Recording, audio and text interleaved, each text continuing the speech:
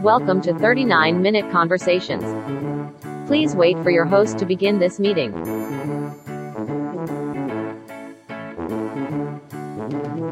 Your meeting is now being recorded.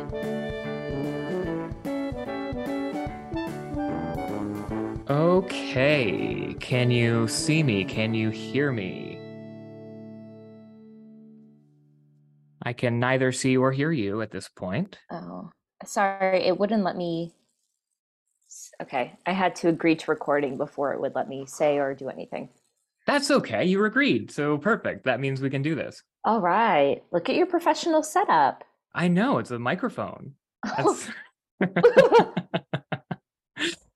I'm very excited to chat with you and introduce you and get into it. But the first thing I do have to do is get through an ad read. I hope I hope you understand. I'm very sorry. I'm ready. I have a snack. Go ahead.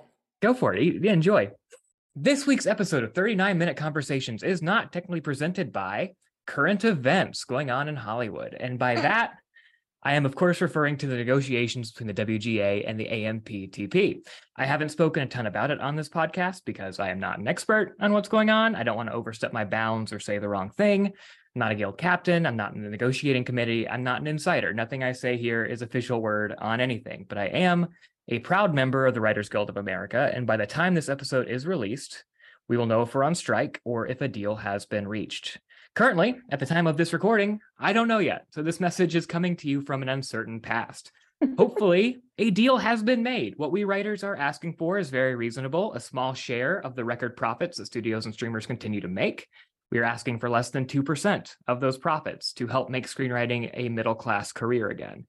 The industry has changed in recent years. The popularity of streaming and the rise of mini rooms means writers have had to work more to make less room for upward mobility, smaller and fewer residual payments. The truth is, despite what the industry might say, profits are higher, budgets are higher, and writers' pay is lower. Adjusting for inflation, screenwriter pay has declined 14% over the last decade. TV writer-producer pay has declined 23%. Half of all TV writers today are working for minimums, and we need to restore what's been taken away from writers. That's what we're fighting for, what we're negotiating for, what we may at this moment be striking for. I hope not. No writer wants to be on strike. We want to work, but we are willing to strike because collective bargaining, being in this together, is the only way to make change. The WGA stands together for the betterment of all writers. So if we are on strike at this moment, it is not because we don't want to work. It is because we want our industry to survive. I hope there's a deal. I hope this ad is terribly outdated by the time this episode is released. I hope we're back at work. But if not, hey, I'll see you on the picket lines. And hello, I'm Brian T. Arnold, and this is 39-Minute Conversations, a podcast about reconnecting with old friends and making new ones. But I've only got 39 minutes to do it because I will not be paying for Zoom Pro. My guest today is a writer, actress, and comedian. We met writing for a network sketch comedy showcase, and since then, she wrote for Disney's The Owl House, which ended its run just a few weeks ago. You've also probably seen her in a ton of commercials or heard her voice in any number of shows. She happens to be one of my closest friends in the industry. Please welcome Madeleine Hernandez. Oh my gosh, thank you for having me. Thank you for doing this. I'm happy to have you. I'm very excited. We have known each other, Madeleine, for about 7 years, I think. Yeah, we've been friends for maybe 3 or 4 of those, which we are going to get into. But before we do, I do want to say I'm very excited to have you on, get into your story and journey a little bit. I know you so well, but I know there's things I can still learn about you. Oh, I don't think so. Probably not. Let's do this anyway. Yeah. What's that? I was just going to say, I think you know the whole thing. You could just narrate this whole thing and not even need me, honestly. I tried I did a couple test recordings without inviting you in, just be like, I can get through Madeline stuff. It's fine. Yeah. Typically, I do start these interviews the same way. I created this podcast because the pandemic turned me into a shut-in, and I needed something social and performative to do outside of writing, but still from the safety and comfort of my reclusive lifestyle. But you know that better than most people, because you and our friend and future guest of the podcast, Jessica Perlman, we started a weekly FaceTime in the early days of the pandemic, almost 3 years ago now, and we still do it every week. Sometimes we meet in person, but it's still mostly FaceTime. And that helped me get through the pandemic's darkest days, and it's still something that I look forward to. So I just wanted to start with, thanking you for helping me get through this tough time. It's really meant a lot to me. Oh gosh. Thank you. And thanks, JP. If you're listening, She listens. See, I think you don't, but she we listens. don't have to talk about me not listening to this.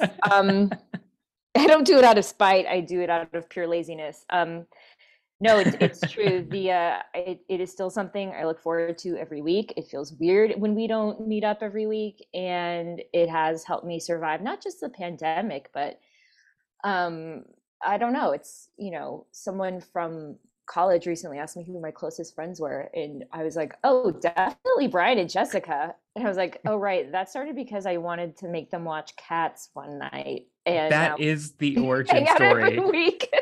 That is the origin story for this. It was not, I don't think we ever intended it to be what it became. It became, because it started as just like us chatting, us stuck in our homes for what we thought would be a very short period of time, or hoped would be at least.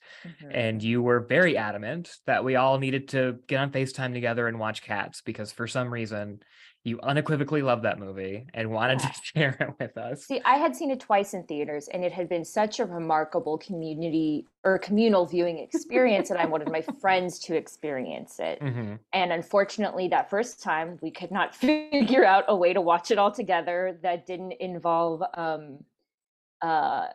whatever, iTunes blacking out the screen for us because of copyright issues. Something like that.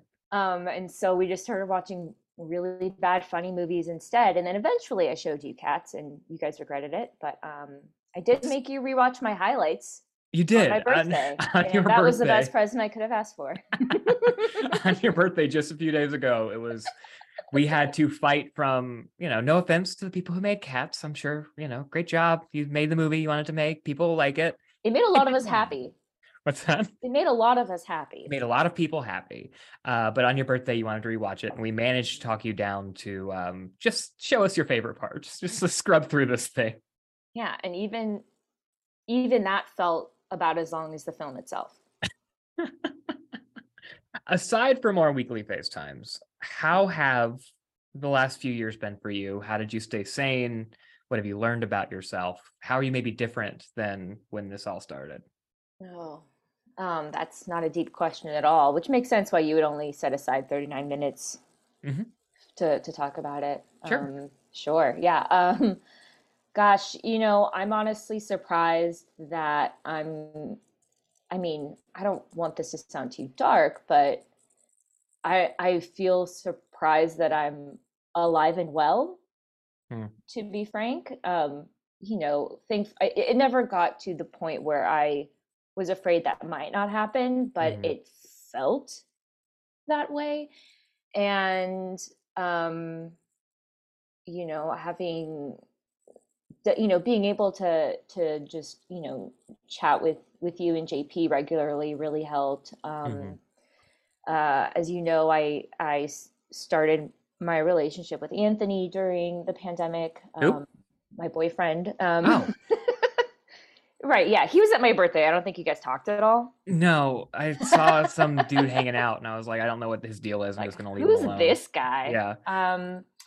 Yeah. And that was really a lifeline I wasn't looking for, but was pleasantly surprised by. Honestly, my Owl House crew, we worked a lot over Skype during the pandemic. And, when you're going through something in a communal way, it brings people together. And I think that's evident in, our little trio and the writer's room. And I'm sure, also the storyboard artists on the Owl House. And when I was living with roommates at the beginning of the pandemic, that was a time that really brought us together. I learned that I do really well inside. Same. Yeah. I think the first month my sister and I were chatting and, we were kind of like, oh, we were raised for this. Yeah. We weren't sports or outdoors kinds of kids. It was like, oh, mom's at work. Let's just watch TV all day. So we were doing very well the first few months of the pandemic. And then, you realize you need like physical touch on some level. And so then, you kind of start getting antsy to be around some people, but not too many people. Definitely still not too many I people, at still least on don't want to my do end. Yeah. crowds. Yeah. Same. Let's get into, you said, you were raised watching TV with you and your sister. TV raised you. Mhm. So you grew up in, let's talk about that. So you grew up in Orange County. Uh-huh. And at what point did you know that like this was what you wanted to do with your life, that you wanted to write, do comedy, act? Was that when you were a kid watching stuff, or did that not come till later? No, I honestly, I was in denial. Oh man, I don't know. It's hard to, I think it's really easy to, like retrofit, like, little kid version of you into what you are now, kind of. But Sure. I don't know that I ever thought of it as a career. I mean, obviously, as a kid, I grew up watching Saturday Night Live and Mad TV and In Living Color because my mom was a big, comedy junkie. So we grew up watching all of those things, even though they might have been a little age inappropriate. Sure. But I don't know, it was the 90s. It was different. Um, yeah, my mom had Mad magazines from like the 70s and 80s. Hmm. She had comedy albums, she had Cheech and Chong albums. So I was always around it. And I remember watching Conan O'Brien show and thinking, man, that looks like so much fun. And obviously you grow up with people being like, oh, you should be on SNL, or like, oh yeah, I want to be on SNL. But it's I never knew anybody in the entertainment industry or anybody that was a writer professionally, and so I never viewed it Hold on. I think. attainable. It was almost like in a different realm. Hmm.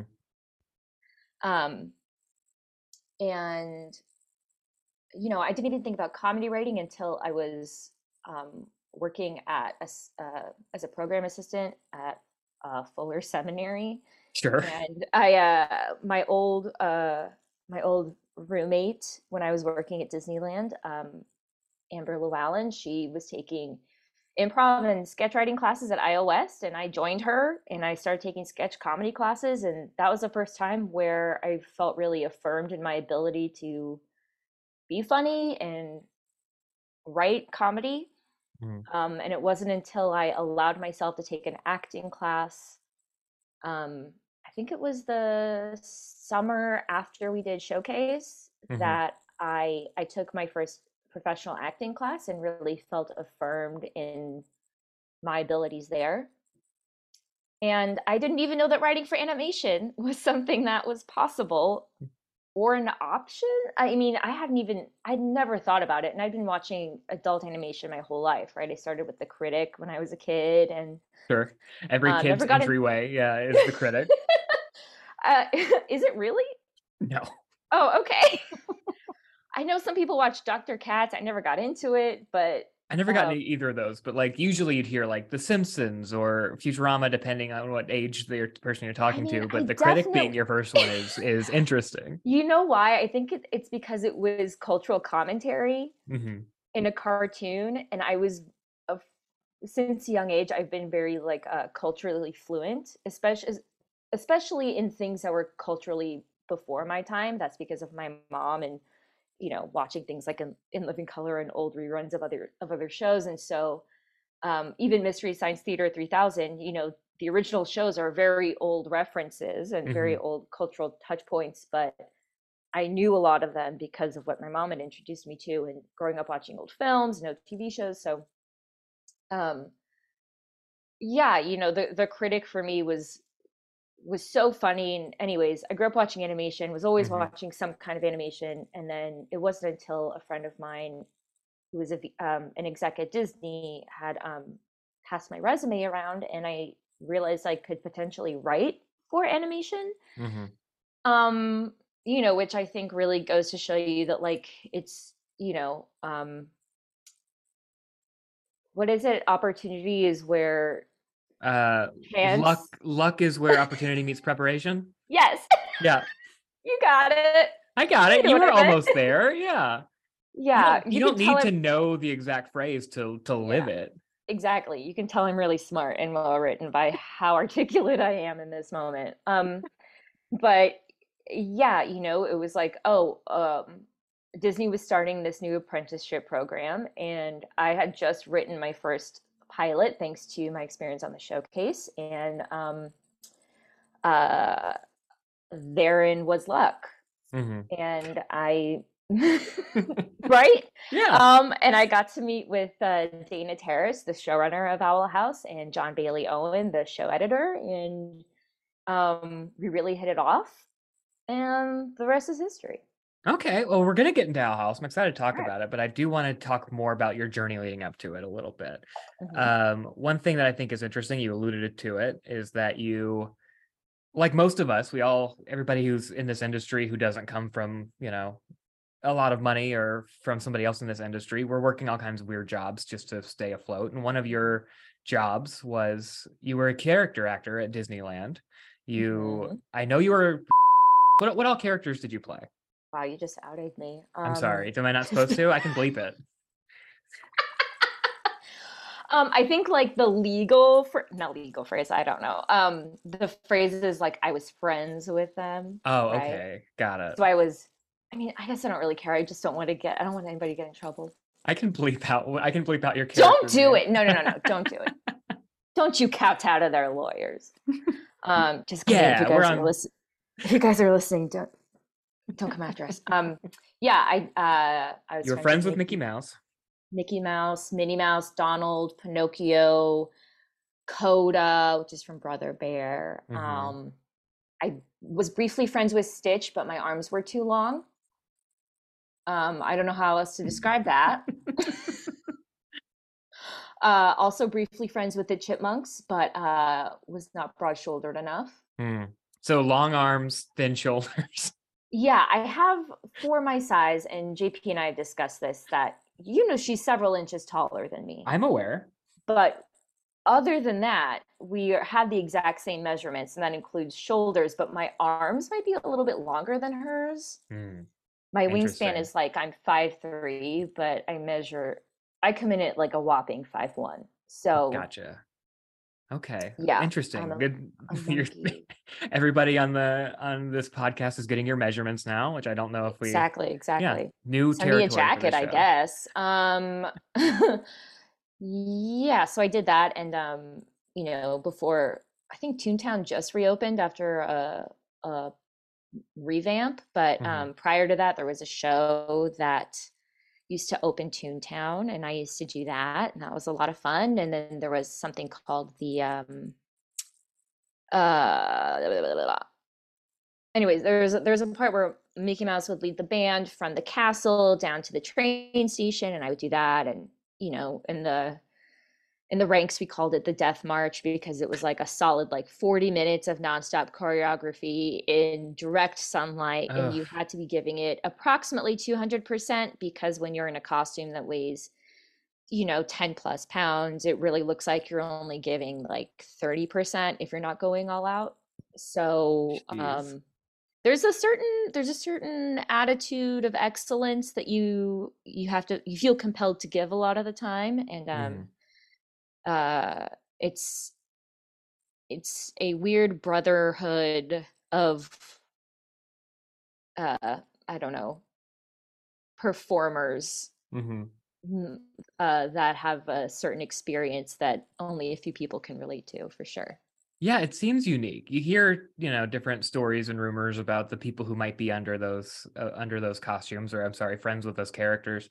So it is interesting. And so what, maybe, do you have any experiences from your time as a friend of those characters that really stand out? Well, I mean, there's a lot of negative ones, like when you're getting physically assaulted. Sure.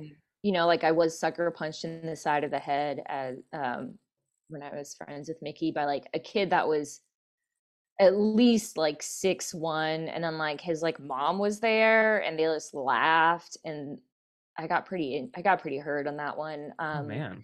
I mean, compared to what I experienced, there were people that experienced much, much worse. If we're going positive, Sure. we're choosing to, there were a lot of people who, a lot of adults some elderly adults, especially, who, they're coming to Disneyland for the first time and they Hmm. want to meet Mickey and Minnie Mouse, and it's a very emotional experience for them. Mm. And I don't know, it's like, it's not something that I anticipated, but it was really moving in the moment. And you kind of realize, oh, it's not just about a cartoon character. It's like, this really is an iconic brand that tends to denote or communicate a type of experience or special memories that people have. um, I've been around proposals, I've done make-a-wishes that, Mm. some that were really fun and some that were really heartbreaking. Yeah. um, there was one time, I don't know if they do it anymore, but we used to do these birthday performances at Plaza Inn, one of the restaurants inside the park. And I was hanging out with Minnie Mouse, and some kid ripped off her glove. You can't do so that. I so I had to like hide it under the other one, and it's like, what do you do when somebody does that? And it's like, oh, it was so funny, but I was so scared that somebody was going to point and scream, and it was going to turn into like something on the news, and kids are going to be like, oh, I saw skin. It was so scary. So there was a character, there was a Minnie Mouse with a human hand, like a character, Exactly. just like Exactly. most of the characters in Cats, who for some reason Yeah, had human exactly. hands. Great movie. Exactly. Um, You get it. you moved on, so you had probably what is a rare experience of going from performer at Disneyland to like then writing for a Disney Channel show. If I was like making the biopic of your life, that would be like, well, that's the arc right there. Like starting Mm. at this level and ending up at this level. So Would let's you believe that there are more of us? I would believe it, but I wouldn't, like if you tell me, I would have no reason to call you a liar, but it's not something that I would have thought Well, about. when I joined the apprentice program, there was another woman in the program who I had actually worked with, and we were Hmm. friends at Disneyland, and she had hosted me a number of times when she was a character host. She met her husband there. He's a photopass photographer, and she's writing on oh, Alyssa, please don't hate me if you're listening to this. What's it called? Firebuds, which is a Disney preschool show. Oh, cool. So, and of course, both of our original samples have to do with Disneyland. So, It sounds like a formative experience. It makes sense. We all draw from our histories, and that's something that could be really fun to write about and play in that world. yeah, yeah. So you mentioned you started on that show as a writer's apprentice. Mhm. Um, what is let's see, so I don't have a ton of experience with TV, but tell me, I would love to hear about the writer apprentice program at Disney, how it works, what was it like becoming a writer, an apprentice writer, yeah, that whole process. Yeah. Do you watch TV at all? Just like curious. I've Ted heard of Lasso it. doesn't count.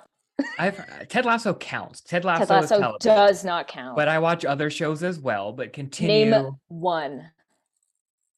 Ted Lasso Oh my God. and You're Shrinking from fired. the producers of Ted Oh Lasso. my God. Um, And Scrubs, also from the producers of Ted Lasso. it's like you've heard my ads before. I I've get it. plugged You them love all. Bill Lawrence. He's great. But yeah, Disney apprentice. What's it like being an apprentice writer? How did you get into that? Well, again, I got into that because of my luck, the Sure. opportunities, Everything preparation. in this business comes to like, there is a level of luck in any kind of position you get in this business. That's just That's uh absolutely true. I think people who deny that are discounting, people who are like, oh, I pulled myself up. Like, yeah, you did, to a position that you got lucky. Like there I is an element of luck for mean, everybody. absolutely. Every non-entertainment job I've ever had, I've only ever gotten through a connection, Same. or by somebody making, being like, oh, I'm a reference for this person and I know this other guy personally. So if I had to come to terms with the fact of like, oh, if that's how I get my jobs outside of the industry, how can I expect this to be anything else, really? Sure. Um, yes. So there was an exec who was head of the apprentice program at the time. It has since been revamped. I don't know what it's being called anymore, because it's a program that's only supposed to last for about like, I think 14 months, because legally you're part of the union as part of an apprentice writer, which is really cool. You get to join the animation guild. And I'm sure listeners are aware of how important the unions are. Yeah, they are. So, which is really awesome because, you're protected with labor laws, and that's not really the case for a lot of entry level or apprentice level positions. And as an apprentice writer, your job is, the program was explained to me as an opportunity for underrepresented types of writers or newbie writers to get their foot in the door, have an experience in a writer's room, and get experience writing. Sorry, I like drinking sparkling water and it's coming up at bad times. That sounds a lot like what happened to Ted Lasso in season 1, both in the premiere and also the finale of season 1, actually. They're not supporting this podcast. Nobody is. It's like just your mom listening. Mostly, yes. Hi, Mom. Wait. Hi, Mary Alice. Yeah, you got it. You remember. Mary Alice, call us. Let's be friends, Mary Alice. She called me while we were recording this. I had to send her a voicemail. You call her back and you put her on speakerphone. Oh, I will be calling her after. Okay, good. So, all right. Okay. The apprentice program. Anyways, that's how it was described to me, but, there wasn't really any oversight over each room. And, as I'm sure each writer's room is going to be different because every showrunner is different. The rooms are structured differently. Some rooms didn't have apprentice writers. Some did, and they were treated more like glorified writers' assistants. Sure. Which a lot of people don't know are actually different from apprentice writers or even assistant writers. And I think that's part of the reason why they were revamping the program, or at least the name of it, because, because I got, after 14 months as an apprentice writer, you automatically get moved up to assistant writer. And so when I have that on my resume, a lot of times it's interpreted as a writer's assistant. Sure. But, from day one, I got to pitch on, I got to do punch-ups. I got to pitch story ideas. I was immediately included in this room. And, I don't know, I can't speak to everyone else's experience, but I do think part of that is because we had a really young showrunner. We had a really young writer's room. Everybody was just like a huge weirdo, which I loved. Sure. A lot of them are not just writers, but also animators. And so a lot of people are coming from a multidisciplinary background. And it was really cool. It was awesome to be on the other side of Disney. As a performer, as a character performer, you're kind of treated like garbage, which is like the trickle down Eisner effect. He famously called character performers monkeys in suits, and sauce is really replaceable. And unfortunately, that method of leadership, at least when I left, had not changed. It's like there's like a unnecessary ladders or steps of ladders in the bureaucracy, unnecessary red tape. It's more about seniority and less about skills and abilities a lot of times when it comes to leadership,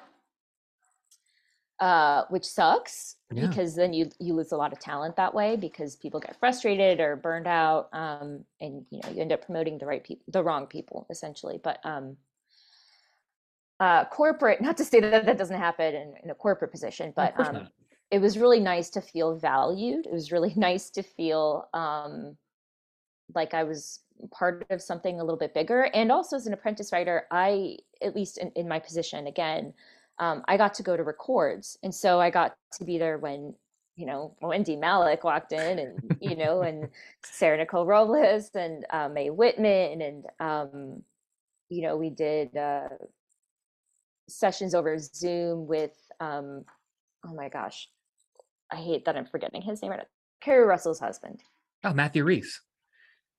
Yes, Matthew Rhys, who is such a gentleman. Peter Gallagher. I mean, so the many cast, amazing. The cast is amazing on that show. The cast is truly stacked. What was it like writing and knowing that those words that you were writing were going to be so said by, those kind of like that kind of caliber of actor? Well, I mean, a lot of times we didn't know yet, because it's not until a script is finalized that you start then it's sent to casting, and casting puts together the breakdowns. But it is cool when you're in records and you're like, I wrote that line and they just said it, or Sure. So we would do table reads of scripts. When it was time to do punch-ups, we do table reads, and it was really fun for everybody to do their own impressions of each character. Sure. And so yeah, I really loved that. I don't know. I mean, I know a lot of people hated working over the internet when the pandemic happened, but I really liked it. I think it, at least for me, it made me feel like the writers' room became really close, because the lines became a little bit blurred, and you're online for so long that it's like you kind of lose whatever semblance of, I don't know, quote unquote professionalism or you know what I mean, of a facade of professionalism, right? And everybody's animals are coming into camera, and I adopted my cat, and Dana adopted her cat during the pandemic, and so it was like it was a wild time. One of our writers, Emmy, is she's on the East Coast, so she had completely different time frame from everybody else. It was wild. The Owl House really has seemed to connect with people a lot. I'm not as familiar with it. I watched a bit of it in prep for this interview, but I'm perusing. There's fan art, there's fan fiction, there's these fan-made games. What's it like to know that something you worked on means so much to people, and why do you think it connected with them in that kind of way? It's really crazy, man. First, I'd like to put some respect on our name. We are a Peabody Award winning. I apologize. The Peabody Award winning Disney animated series, The Owl House. Thank you. All episodes available to stream on Disney Plus. Thank you. Yes, that is true. The first episode I co-wrote was in the second season, and it got such amazing feedback. Like reading all of the tweets and seeing people's response to it was so cool, because I mean, it had been like a year since I had written, since John and I had written it. Sure. And I, unfortunately, I had wrapped before they even started doing the voice records for it. So I didn't get to be involved in that aspect, but I don't know. Part of me felt a little detached, because it's like, oh, I don't feel like I belong to this, because I don't know, at some point it's yours, but it's not. Sure. I mean, it's a collaborative medium in so many ways. It's collaborative, but also I think, when you're writing on live action, if you're lucky, you get to be on set when it's filmed, right? Sure. In animation, the production time is so prolonged that by the time it airs, you're like, I honestly don't even remember what this is about. But it has been really remarkable. It has been very affirming. It has felt really cool to see a show connect with people. I think it connects with a lot of fans because it has to do with misfits. People connect with feeling left out, like feeling they don't belong, looking to be understood, looking for their found family.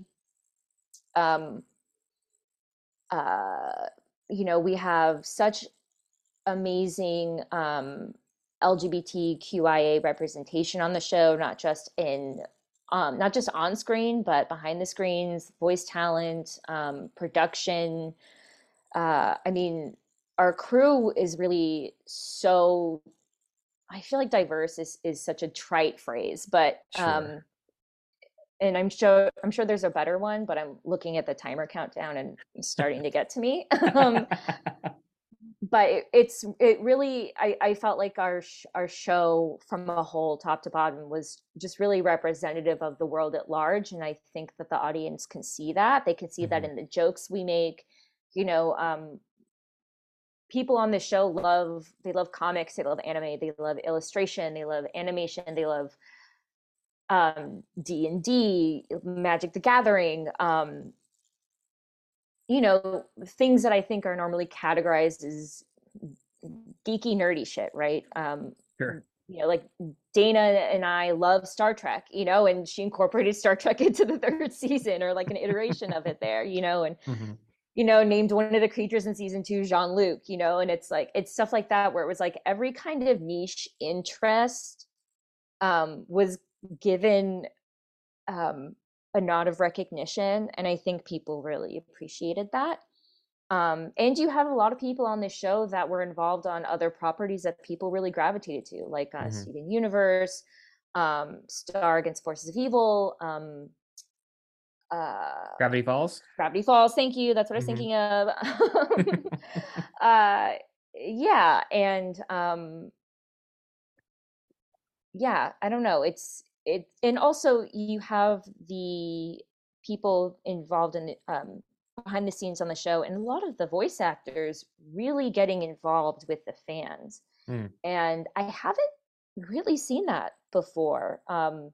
You know, Sissy, who does the voice of Lilith, would host, along with Rebecca Rose, one of our later production assistants.